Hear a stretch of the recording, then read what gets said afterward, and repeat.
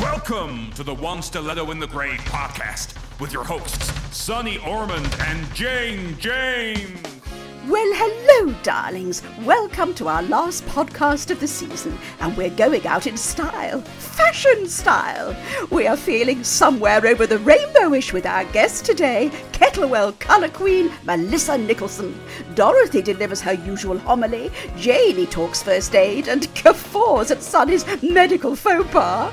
Sonny talks CPR and goes wild with garlic. Here's Janie. Hi everybody and welcome to the podcast. Today we have been thinking about business, and particular running businesses in the countryside, of which there's quite a lot in Ambridge, isn't there? Yeah, that is an awful lot actually when you start to think about it. A huge amount, isn't there? And you can sort of divide it up a bit into groups. Really, maybe sort of posh end, like, you know, there's Lower Loxley Hall, isn't there, and the Grey Gables. And they're constantly having to sort of rethink all the time about new ways of bringing in income, aren't they? Which, well, they are. Grey Gables at the minute is being completely refurbished, and so on.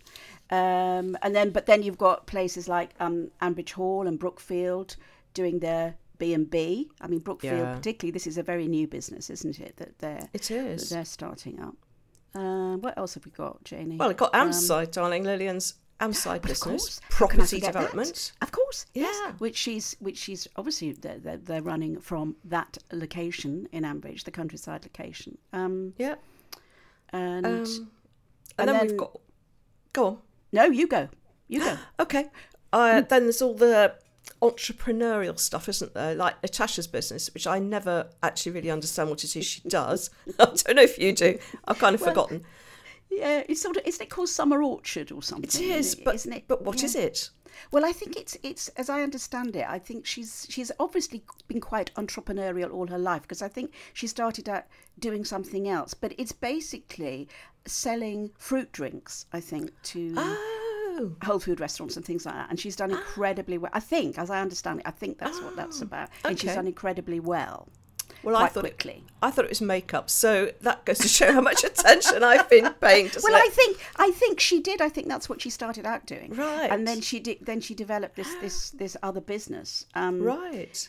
And maybe the most recent one, there was Ian and his pizza van. Ian's pizza van. I know, that's a bit of a change, isn't it, from being the chef at Grey Gables to running a pizza van, but he seems to like it. It fits in better with childcare as well.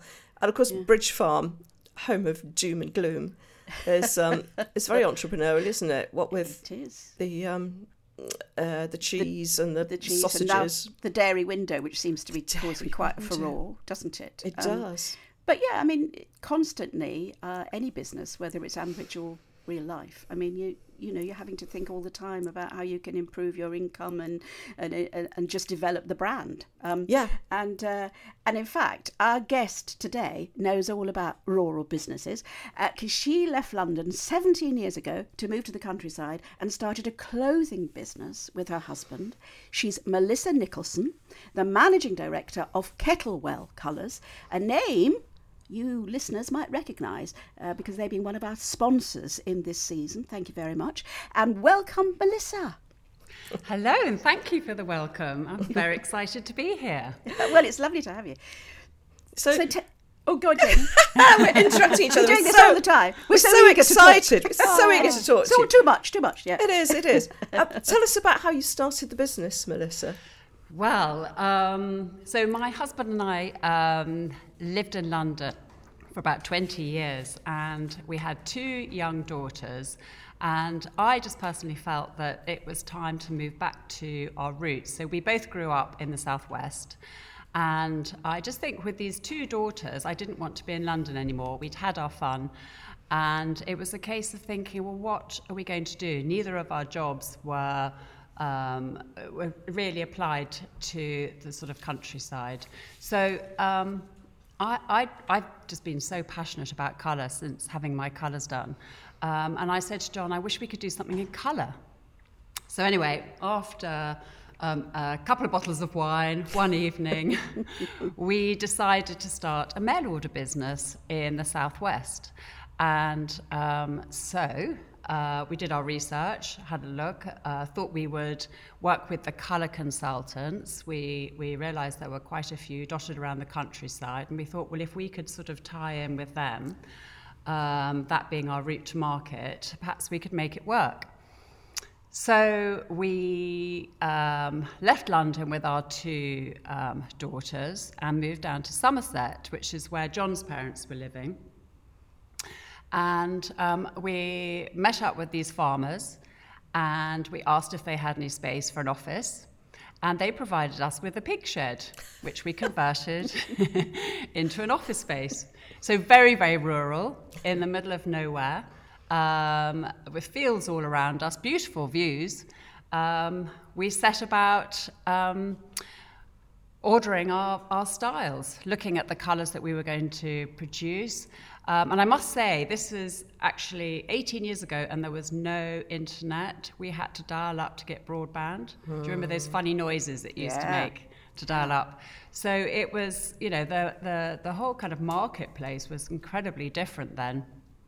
I think if we'd started now, we would probably have overanalyzed it and thought, you know, that would have been too big a jump. But I think at the time, we were quite naive, and we thought, yes, why not? Johnny Bowden can run a mail order business. Well, you know, let's give it a go. So that's what we did. And you did. And for any of the listeners who might not be aware of a colour chart in terms of clothing, you said, I had my colours done. Can you just explain what that means, Melissa? Yes, okay.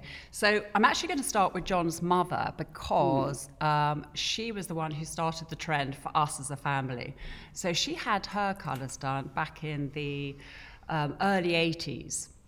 And what happened was she went to this lady from House of Colour who literally draped her with scarves to identify which were the colours that made her look bright and fresh and youthful, and which were the colours to avoid, i.e. those colours that made her sallow, gave her, you know, shadows where she didn't want them, etc. And then they identified a palette for her, which they called Winter.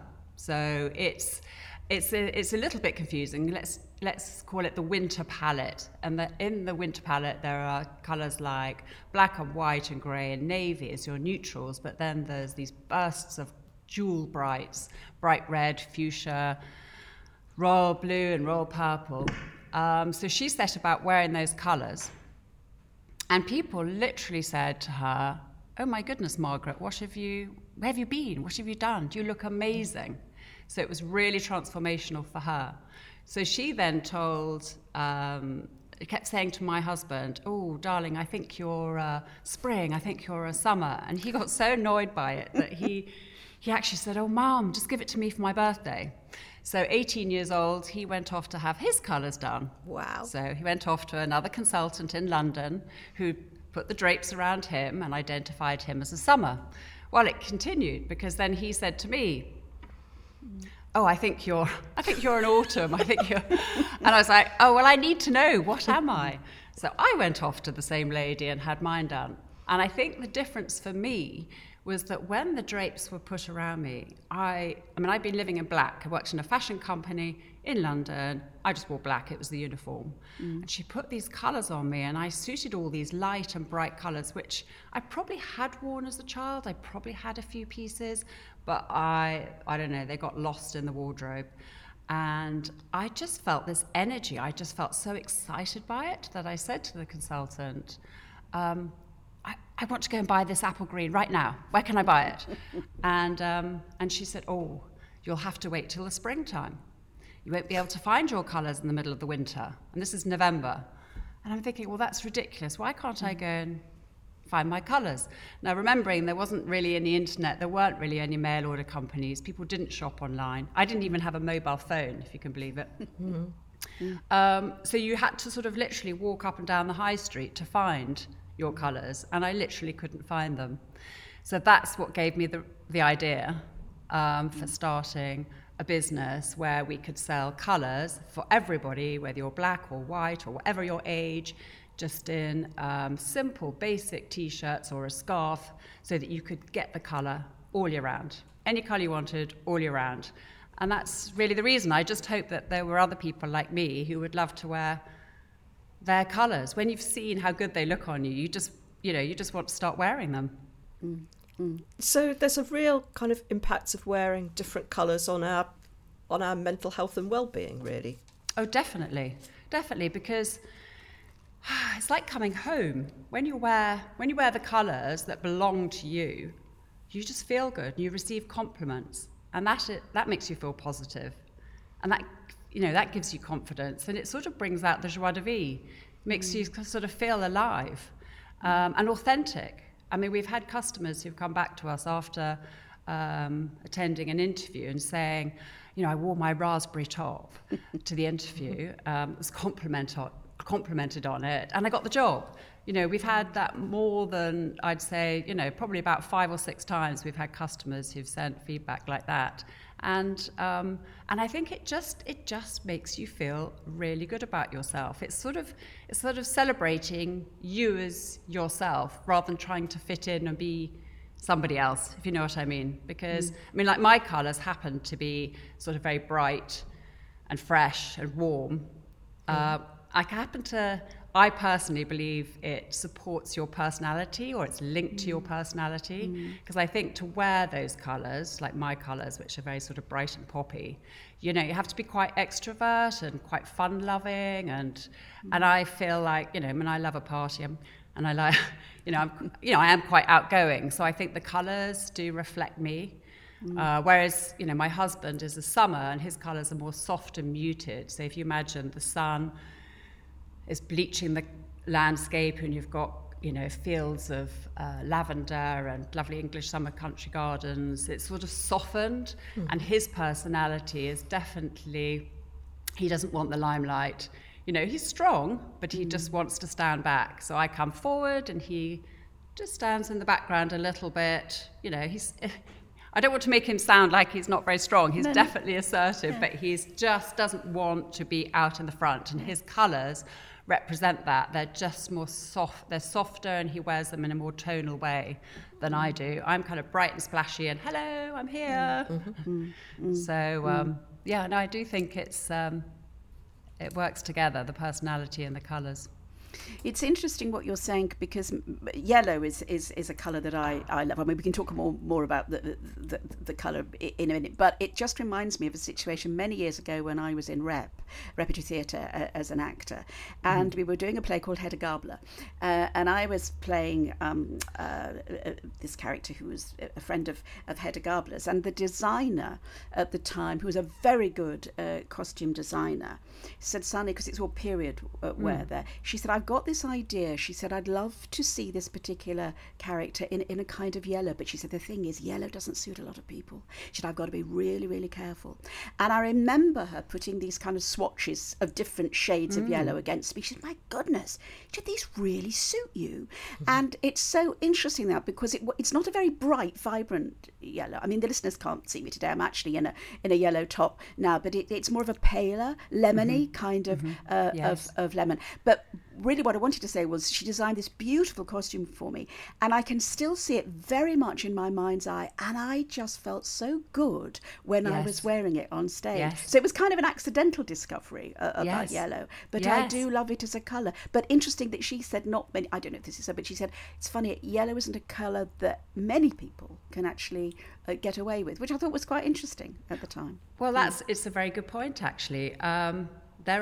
Everybody can wear every colour. It's just what shade it is. It's like interesting. You were saying this is a very light, soft yellow.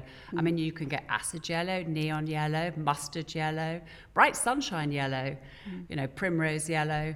There's just every shade of yellow you can imagine, and it's all about finding the right one. Because yellow, we think of yellow as a warm colour, but even with yellow, you can add blue, and it can cool it down. And it's about finding the right warmth for your skin tone. So for me, I've got a very warm skin tone, and actually yellow is my favourite colour. I love yellow, it loves me back. So I can wear a lot of yellows. But for somebody else who's got cool skin tone, it's a more tricky colour for them, because it'll need to be really quite a cool yellow. Like, for instance, an acid yellow, or, I mean, a cool soft primrose, perhaps. But I mean, quite often people say, oh, I can't wear red. I mean, everybody can wear red. It's just whether you engage with it. Does it feel too strong for your personality? I mean, I could talk endlessly about colour. There's so many layers to it. It's the most fascinating subject. Yeah. As we get older, I think once my hair went, well, I call it white. It's grey, let's face it. And my skin tones changed as I've got older. I think for a while I lost my way with colour because what had suited me before suddenly didn't. For instance, I had to make a change from gold jewellery to silver jewellery because gold suddenly looked really peculiar. Is that something that you've come across with people getting older and needing something different? Yes. I mean, personally, I think that your palette, your seasonal palette, doesn't change because, like I was saying, I believe it's linked to your personality. You know, it starts within. You know, it's who you are and how you're dressing that. However, within your palette, the colours that you suit will change over the years because as your skin fades and your hair changes colour, things are changing. So you will wear, colours differently.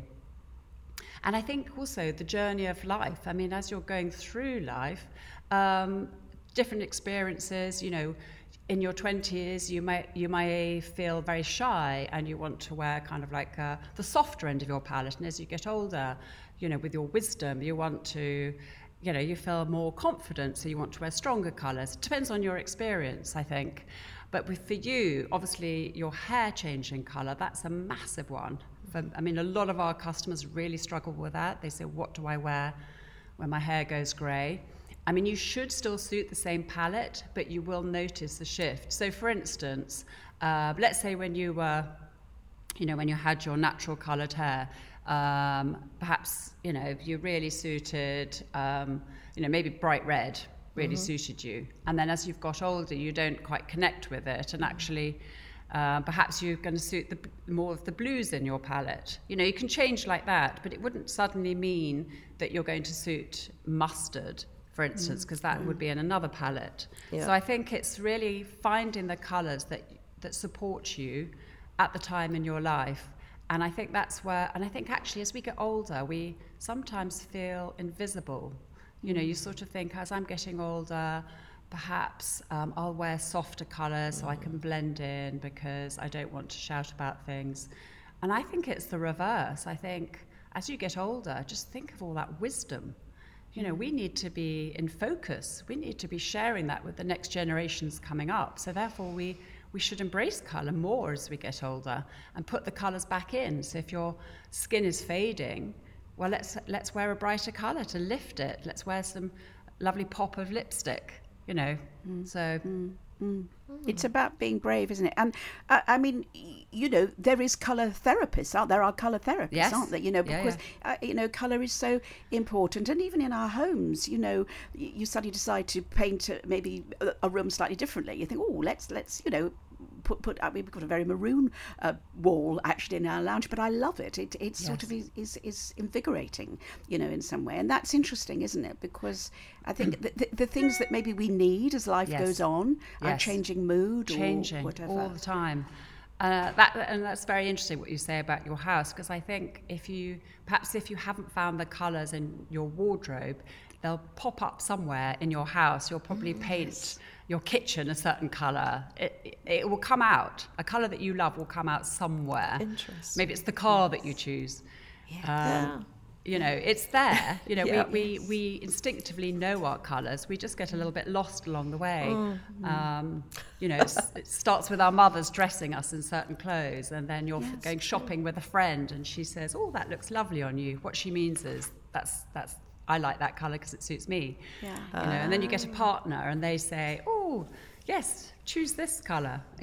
So we kind of get lost, and then fashion, obviously. Yes. You go along that journey. So I think it's really important to sort of come back and actually understand, well, which are my colours? What does suit me? Because everybody would find it supportive. And most of our customers say, why didn't I have it? Why didn't I understand my colours sooner? I wished I'd known sooner. So how does because you've got so many colours, Yes. basic T-shirts, so many colours, for instance, how does your website help us to choose the right colour for us? Okay, so the starting point, we've got a colour quiz. Right. So if you go onto the website and you know nothing about colour, I think that's a really good starting point. You can go and do the colour quiz, and it's obviously a quiz can't be 100% accurate, but it starts you thinking about it, and probably will it's for a lot of people, it just gets them in the right palette. It gets them closer, because they'll go, oh, I hate that colour, so immediately they push away from that. So I think that's a good starting point. And then once you've done the colour quiz, then you go and have a look at our filters. We've got some amazing filters. We've got one called Shop by Colour. And you can set, so let's say you come out of the quiz as a spring, you can go into the filters and you can just put spring, and only the colours for spring will come up. Right. So you can see what that palette looks like. And then let's say you want yellow. I'm going to have that spring yellow. You press the yellow button and all the styles available in that yellow come up. And then you can go through and shop for that yellow. Right. That's really clever. And is there a facility to have a more in-depth yes. colour assessment? So then we have, because we're still working with a lot of colour stylists, we've actually got a directory on our website, so you can find somebody in your area to go and visit, and then have a personal, in-depth colour analysis, which is really exciting. And then our news here is, I've always wanted to have a physical space where I can get customers to come to us. So what we're doing here, we've actually moved from the pig shed, by the way. It's still very rural, still in the middle of nowhere. We're near Chard in Cricket St Thomas, but it's a beautiful space, lovely countryside all around us.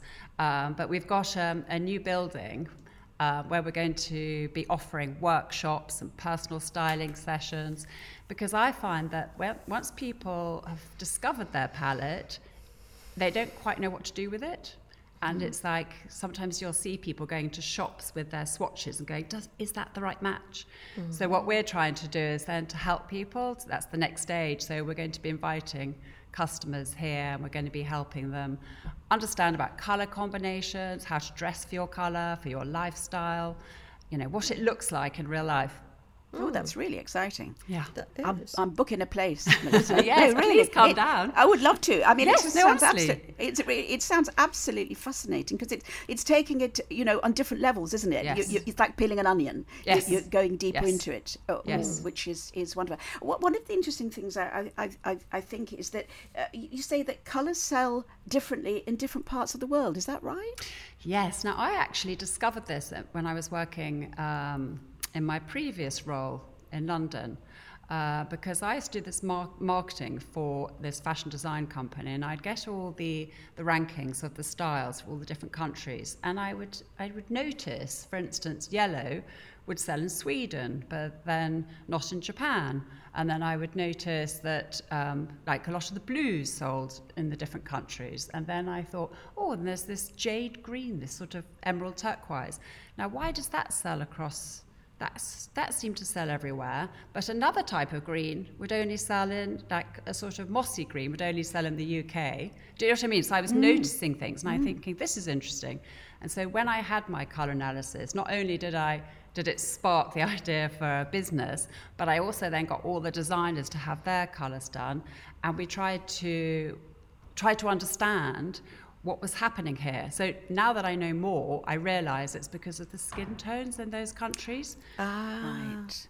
So if you think about sort of, we think of Swedes as being quite fair, and probably there are a lot of springs who were attracted to the yellows, whereas in Japan, they're going to have quite a cool skin tone, so the yellows are not going to feel so comfortable.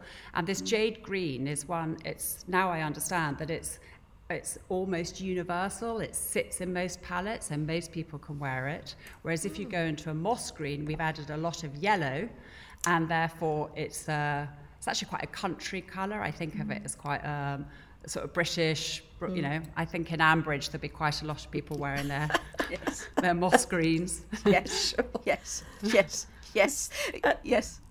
You have a collaboration with Prue Leith, who is just like such an icon for older women for how she wears colour. How did that come about? Well, it was actually, if I'm being really honest, we made a mistake. We didn't realise she was a customer, because obviously her stylist was buying for her. Of course. And then one of the girls in the office spotted her in one of our jackets and posted a picture of her. And you're not supposed to do that. We didn't realise. So we put our hands up and said, "Oh, we're really sorry," when her PR lady came to us.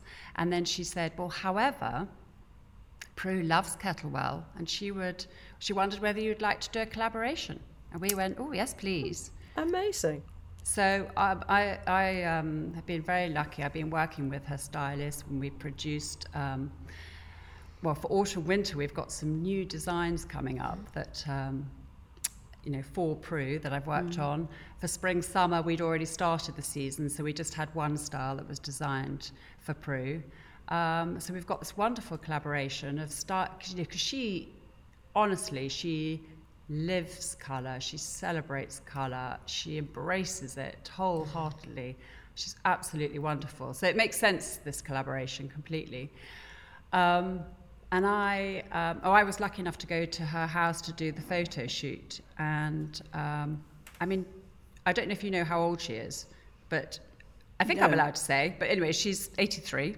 Is she really? Wow. And I'm used to doing photo shoots with the models, and we may take sort of 25 shots a day on models, and that's their profession. Well, Prue did 26 shots in one day. Wow. And she was doing a one-woman show. She was on tour. So she was doing that. She did our shoot. And so, anyway, there was one moment where we were sitting next to each other for a picture together. And I said, "Prue, I don't know how you do this. I mean, what's your secret?" And she said, "Well, I love life. I love my husband. I love a glass of wine. I love my food. And I love colour." And I just thought, there you go. Wow. There's somebody who is totally embracing life and embracing colour. She's absolutely wonderful lady. Yes, and very connected, isn't she? Because it's interesting that you mentioned about her one-woman show, because, that I'm amazed. And she's absolutely, because it takes a huge amount of energy. But obviously that is exactly what she has. I mean, that's what you pinpointed when she did the shoot. And she does look fantastic. She does. And on your site, I've seen some of the pictures on the shoot, amazing. But she's very much in the moment, isn't she? She's very present. She's very present. No, that day, I just couldn't believe it. I mean, she was serving us lunch, and she came round with ice creams, and her stylist kept saying, "Now, Prue, will you go and rest now?" But she just can't. And the next minute she's saying, "Would anyone like a book signed?" And I said, "Oh, my son's about to turn 18, and he adores you." So we went off to the office, and she signed a book for him. I mean, the energy is unbelievable. Wow. Brilliant. Well, speaking of women who are getting a bit older but who have fantastic style, what sort of colours do you imagine Lillian wearing? Well, this is really interesting, actually, because now that I can see you, Sunny, and I've met you, you're so different to Lillian. Sorry to disappoint you. I know, no, you're not at all. But no, because for me, I mean, Lillian, she feels so sort of glamorous and romantic, and not to say that you're not, but no, I know. And I see, sort of lots of jewellery, and sort of dressed up. I can't see her in jeans at all. I see her very much sort of dressed up, and probably in the winter palette, so fuchsias and purple. Do you think? Yeah. That's the sort of image I had, was this sort of very glamorous, quite smart lady. Yes. I think you're right. I mean, certainly in my head, playing her, absolutely.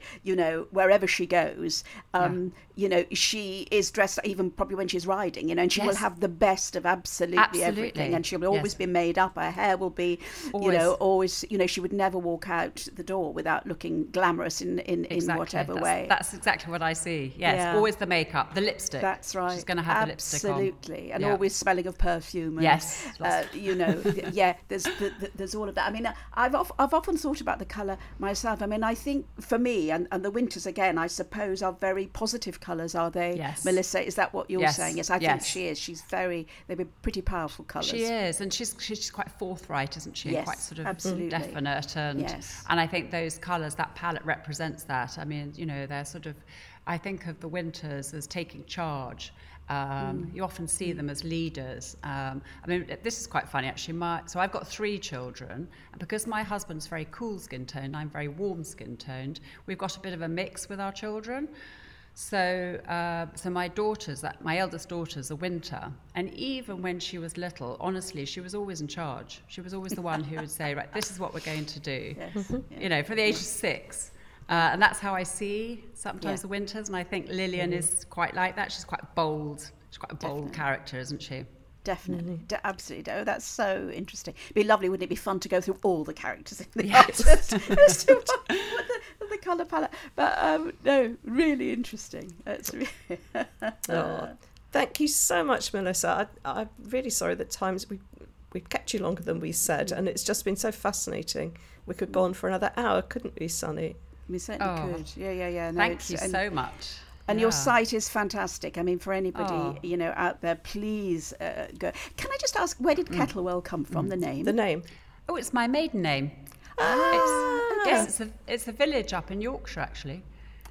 So when my husband and I were deciding a name for the business, and I was thinking of all these lovely colours, and he was saying, oh no, if I'm going to work in this, I need a sensible name. It's got to be one of our surnames. And we just thought Kettlewell was a little bit more quirky than Nicholson. Yeah. Clever. Yeah. That's brilliant. Yeah. And let us know, when you decide to expand, and we can all come and visit you, and you can give us, that would be fantastic. Please from September we're open. From September. Brilliant. 1st September. And actually, if you do want to follow us, I mean, we have a Facebook group called the Kettlewell Colour Club, and any news of events will be posted in there. And actually, that's a fantastic space if you're frightened of colour and don't know where to start, because our customers are posting their Kettlewell products, and some of them are, I mean, honestly, they're experts. They just wear colour beautifully. And so it's quite a good place to see how to do colour. Brilliant. Thank you so much. Yeah. No, thank you for having me. I've loved it. I can talk about colour all day long. Thank you. And it's so fascinating. Thank you so much, Melissa. Yeah, thank you. Gosh, well, that was a really fascinating chat, wasn't it? And in a very strange coincidence, with us just having chatted with Melissa, Dorothy, our lovely Dorothy, has a story about a woman called Melissa. And I wonder what colour palette Dorothy would be, Janie. Oh, my Lord, I don't know, maroon and custard, perhaps. Dorothy's Melissa is the vicar's wife, and as you'll hear, she is very definitely a woman of style and substance.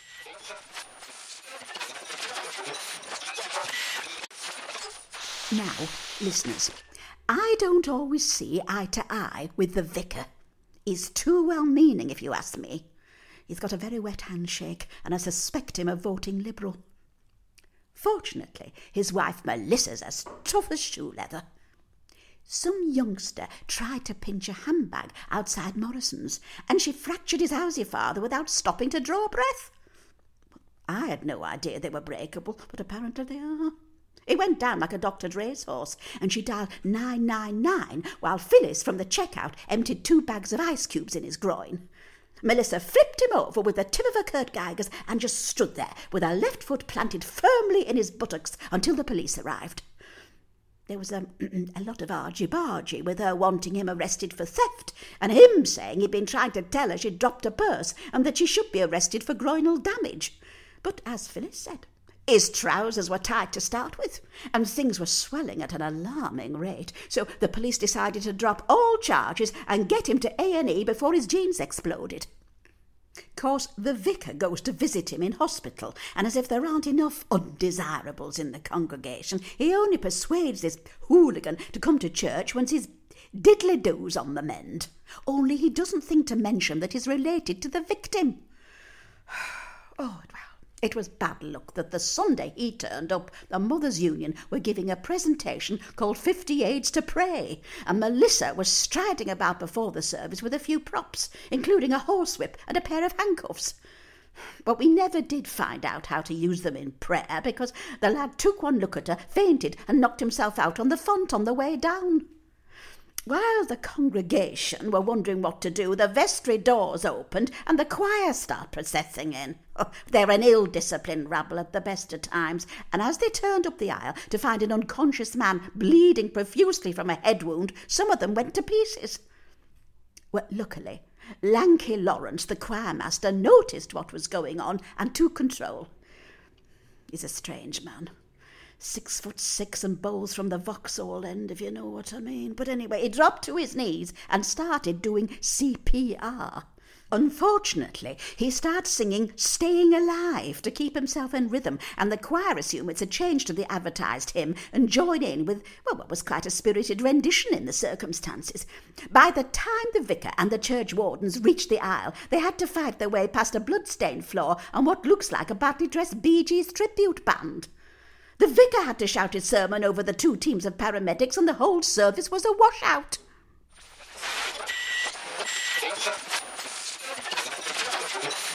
Oh, 3 cheers for Lanky Lawrence. Yeah. Now, of course, in the unlikely event we ever need to give CPR, Helen Burrows and I think also Angela Barnes taught us that instead of staying alive, we can use the Archer's theme tune instead. You're right, it was Angela Barnes, wasn't it? Yeah, God, I hope yeah. I'd never have to do that. Have you ever done a first aid course to learn it, Sonny? No, I haven't actually. I did have to learn how to do CPR though.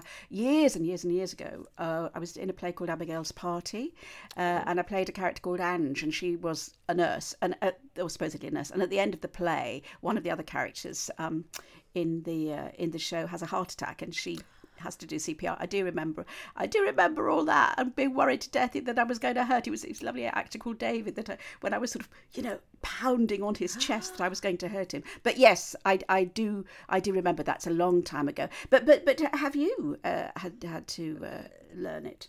I did do both Nick First and I aid. did a first aid course. Actually, when we first started to look after the grandkids, we thought we'd take ourselves off and do a Red Cross course. And we also got elderly mothers as well. My mother was alive at the time, so we just thought it'd be handy. But that must have been really hard, Sonny, because CPR, you've got to learn how to do it so it looks convincing. But you can, if you're doing it properly, you probably will crack ribs. Yeah, that was it. And I do remember, in fact, I had to make it look as though the pressure was actually going down on David, but in fact the pressure was coming up into my arms. So it was quite exhausting. I do remember that because I looked like I was putting the effort down there, but in fact it was coming up, and it was really quite hard work on my arms at the time. How long did you have to do it for? Well, for quite a while. I can't remember, such a long time ago now, but for however long, I mean, it would take for somebody to come back to life, really. So, yeah, there were quite a few compressions, quite a few. It was quite hard work. It was a highlight of the show, to resist with Abigail's Party. But, yeah, but not first aid. Was it quite intensive, the course? It was a 1-day course. Okay. Which, just locally, it was very good. It covered all sorts of stuff, but you really need to do it every year because I can't. You can't remember these things, can you? That's the problem. No. No, I can remember the choking bit just about, but that's all I can remember. So is that way? Is it called? Is it Braxton Hicks or something? If somebody, am I right? Have I got that name wrong? No, it's Heimlich. Braxton Hicks Hicks what's that? Braxton Hicks is when you're pregnant and you have those preparatory, contractions. That's brilliant. Yeah. Oh, how funny! Yeah. So if you're struggling on the pavement and some woman pushes everyone else aside and says, "I can do the Braxton Hicks manoeuvre," then you're in trouble. I think I'd better stay away from a first aid. Don't come to Sonny. Terrible things can happen to you. Oh, that's so funny, Janie. Oh, fuck. Oh, my Very goodness good. gracious me. Yeah, well, there you go, you see. I'm not safe to be around.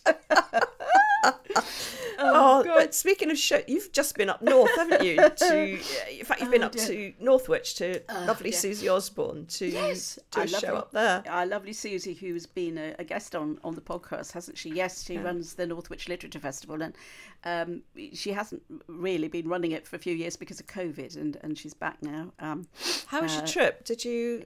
It was okay. You know, it's up that M6, which there's lots of roadworks and traffic queues and so on. It wasn't brilliant, but it was okay. We got there. We had a very lovely weekend, and the sun shone, and a very nice audience. So yeah, it was lovely. And of course, I'm a Cheshire gal. I come from Cheshire, as we've shared before, and so I've got lots of friends and relatives up there as well. So it was nice to kind of catch up with people after a long period of time. But yeah, it was. It was a very nice weekend. It was nice to be working, nice to be doing. Yeah. I was sorry. I'm really sorry I couldn't come up and see it, but I was doing whatever it was I was doing that weekend. It was manic. I can't think. I think it was probably childcare, wasn't it? It usually is. Usually, but you've done work there as well. I mean, you've done. I did your lovely Dorothy show, of course. That you wrote for me up there. And you've done your own show there. I've done my own show up there as well. It's a lovely literary festival. Probably will have finished, won't it, by the time this goes out? But honestly, it's so well organised, such lovely people, fantastic audiences. Definitely, I want to get up there next year as an audience member to see something. Northwich Literary Festival, go and see it. And we're going to take a bit of a break now, aren't we, for the summer? Yeah, we are. Because we're both quite busy with other commitments and things, and whilst we really love doing this, it's the preparation. It takes a little bit of while, research and things, but that's not to say we ain't going to be back. No, we are going to be back. We'll definitely be back. We'll probably do something a bit different next season, I think, which is not to put one out every week, but to put them out as and when. So probably maybe a few more, but spaced apart. But we have got some very exciting ideas for guests. I'm not going to say who they are, just in case we can't get them. But we've got some really, really, really exciting ideas for people that we think we can get on the show, which I think you'll all enjoy. And so really they're going to be like specials, aren't they? I guess.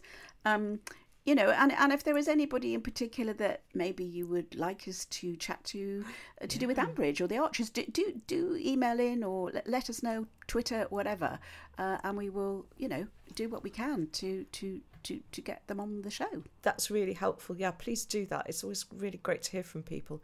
And if you subscribe, if you hit the subscribe button wherever you listen to podcasts, then when we do put the next one out, you'll get a message from your podcast supplier to say, One Stiletto in the Grave episode, blah, blah, blah, is now available.